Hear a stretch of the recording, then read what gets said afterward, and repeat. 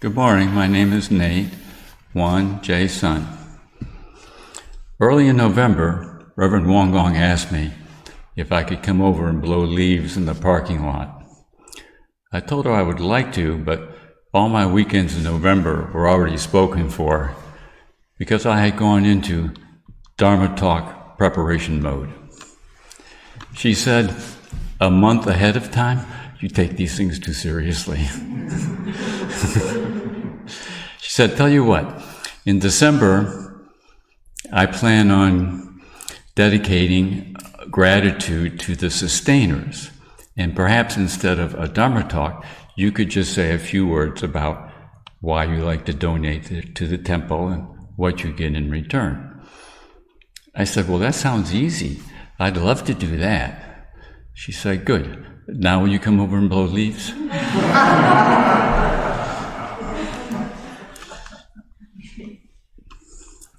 The title of today's talk is The Joy of Dana, Why I Donate. The scripture reading is from the Founding Master. A disciple asked, "What is the difference between making dana offerings that retain a sign of self, which means ego, and making dana offerings that are free from the sign of self?" The Founding Master said, "Dana practice is like fertilizing fruit trees. Making offerings that retain the sign of self is like spreading fertilizer on the top of the soil. But making offerings that are signless is like digging fertilizer into the soil.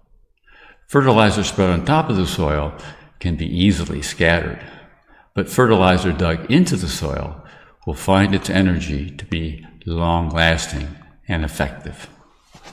So, why do I donate? It's definitely not out of obligation, which would be a heavy, egoic reason, an effortful, joyless should that could easily get scattered by the wind. It's not something I ever needed to think through. There's rarely any calculation involved. I'm doing this in order to get that. Rarely any signs of self, such as desire for recognition. I'm not sure there's any thought involved. Not even if I do this, it will be good for the temple. Not that there isn't a time to think about what the temple needs and to make plans to get there. But looking over the things I've done for the temple through the years, it seems the impulse to contribute originates from a place independent of planning, outside of time and beyond mind. A spontaneous intrusion of grace that resonates naturally and harmoniously with the soil that nurtures this temple. It just feels right, makes me happy. I suppose I could end right there, but that talk would be too short. So here are a few more thoughts about the signless fertilizer of gratitude and joy. I donate so I can have a spiritual home, one that is always open, always reliable, always welcoming. These dedicated reverends are devoted to supporting my goals of courage, kindness, authenticity, and spiritual awakening. Here I have friends who share my interest in self-discovery, friends from whom I receive encouragement, reassurance, and gratitude. It's a lot like the adult hockey team I used to play for. We were average players, but we mattered to each other, and we needed each other. If one of us didn't show up for the midnight game, it made it harder for the rest of us. If one of us was practicing more and improving, it was good for the team. And if one of us had a particularly good game, playing above our usual level, there were murmurings of approval from the bench. I donate out of gratitude. I retired early because I sensed that I had another significant chapter in my life. After a year of effervescent decompression, I discovered this temple. And this began the most meaningful, enlivening, and jaw-dropping journey of my life. Our reverends had arrived on the scene to pull me out of a fire I didn't even know I was in. How can I measure the magnitude of this gift? It was the gift of myself, the slow motion release from the confines of the person I had always imagined myself to be, and the discovery of the beauty and the wonder of who I truly am. Though the reverends could not open this door for me, nor step through it with me, they could shine a light in the right direction, lean against my back when I hesitated, steady me when I stumbled, and acknowledge me when I had the courage to step through another layer of fearful belief. I donate for freedom. I think of a baby crawling away from its mother, looking over its shoulder for reassurance that the connection will not be lost. So, if I'm away for the summer, or even if, like the prodigal son, I wander off into the wilderness, I know this temple and our reverends will welcome my return. Here I have freedom to come and go as feels right to me, to explore other avenues toward awakening that may speak to me. And then, as returning from an exotic vacation, I get to share with my family what I've learned elsewhere, enriching the conversation for us all. I donate out of love. I truly love and care for our reverends and all the Kyominims and other locations who have given so generously of themselves to assist me on this path to liberation. Taking care of things in my own home can feel like a chore. Taking care of things here feels uncomplicated, a gift of grace and the requital of grace. I donate for sustainability. My granddaughter just became old enough to attend her first children's camp, and she loved it. She's teaching these 2-year-old twins how to meditate.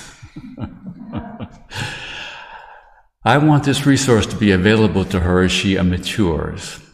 Where else will she walk with people who love her, who honor her inner beauty, share her childlike, uninhibited joy, guide her gently without any dogma, knowing she came into the world as a beautiful Buddha, deserving love, not for what she may accomplish, but just for who she is.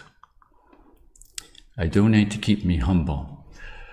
Once I told Reverend Wongong I loved all this wisdom that was gathering inside of me, but I was concerned about my desire to be admired for this wisdom. She said, "Nate, you're a wise guy."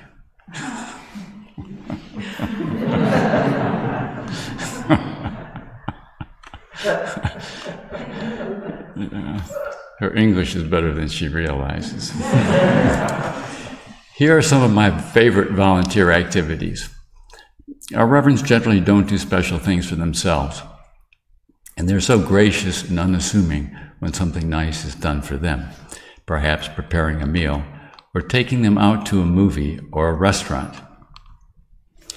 I feel so fortunate to spend time with these gentle souls, and I cannot for the life of me understand why I don't have to wait in line for this opportunity.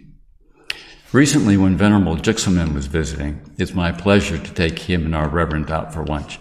There was such cheerfulness, enjoyment, and goodwill, a shared understanding that their efforts on my behalf were being acknowledged and requited. Some Fridays I go to Trader Joe's to buy flowers for the weekend service. I love mindfully appraising and matching the flowers, maybe asking the person next to me if they think they look good, sharing my selection with the cashier and telling them they are from my Korean Buddhist temple. I love the happiness in the Reverend's faces when they see the flowers, fresh, colorful, and full of potential. And Saturday, I get to see the new life given to those flowers, shimmering in their arrangement, and to know they're being shared with all of you. I'm one of the people the Reverends call on to review grammar and syntax of their talks. I feel as if I've won the Dharma Talk sweepstakes. Over time, we've developed an easy, familiar rhythm, and I'm honored that they trust me and feel confident and comfortable working with me. I enjoy working in our gardens and grounds. It's a tranquil, idyllic setting, and the physical work puts my mind at rest. Usually the reverends will bring out a drink or a snack, a smile of appreciation, and sometimes a brief Dharma lesson. I enjoy knowing that the work I do will be appreciated by many of you, especially trimming the hedges. When entering the driveway, I find it unsettling if the tops of the hedges are ragged and bumpy, because then I'm likely to have a ragged and bumpy meditation. But if the hedges have been trimmed and my entrance is ever so smooth, then my meditation is likely to be smooth. One summer, all the East Coast Kyominims were having their annual retreat at the Won Dharma Center. I was on my way from North Carolina to Vermont, and the Kyominims suggested I stop by to say hello. The morning of my arrival, I called to see if there was an offering I could bring, perhaps some herbal tea or some flowers. I heard a murmuring in the background, and then the matter-of-fact reply, 24 donuts. That was my best ever visit to Dunkin' Donuts, telling the clerk, 24 donuts for the Buddhist monks. Did I do this because there was a sign of ego? Because I thought it would make me look good? No, I did it for the joy of it.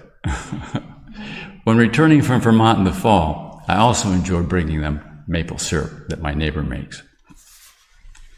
Of course, the reverends don't drink or smoke, so it's fun to see how partial they are to this particular substance. Might there be a better use of my savings? Not that I know of. Donations receive impeccable stewardship, and the impact for our community is multiplied by their hard work and its spiritual dimension. I'm aware of supporting one of the few places that will remind us we are already the happiness which we seek. It is our birthright. We need not strive for it or wait for material success or recognition from others or the right relationship. We need only open our hearts and live from there. I love supporting Trader Joe's, but they have never told me that. These are good people to have in your camp for the long haul. When I begin to seriously deteriorate, I want to receive sick visit from these reverends. Those are a sight to behold. Kind, energetic, attentive, unafraid, and prayerful.